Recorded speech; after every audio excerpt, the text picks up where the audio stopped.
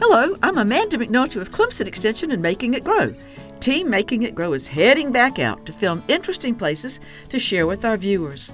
Public gardens seem like just the ticket in these times, especially now that the temperatures are lower.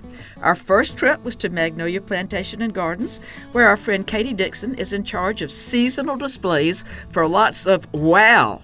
We began our tour at a fabulous collection of sun coleus, many I'd never seen before, set off by the chartreuse leaves of a border of dwarf durantas, aka golden dewdrops.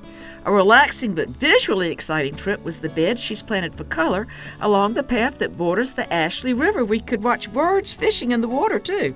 For the younger set, the children's garden has a sensory theme, including ways to make noise and explore textures.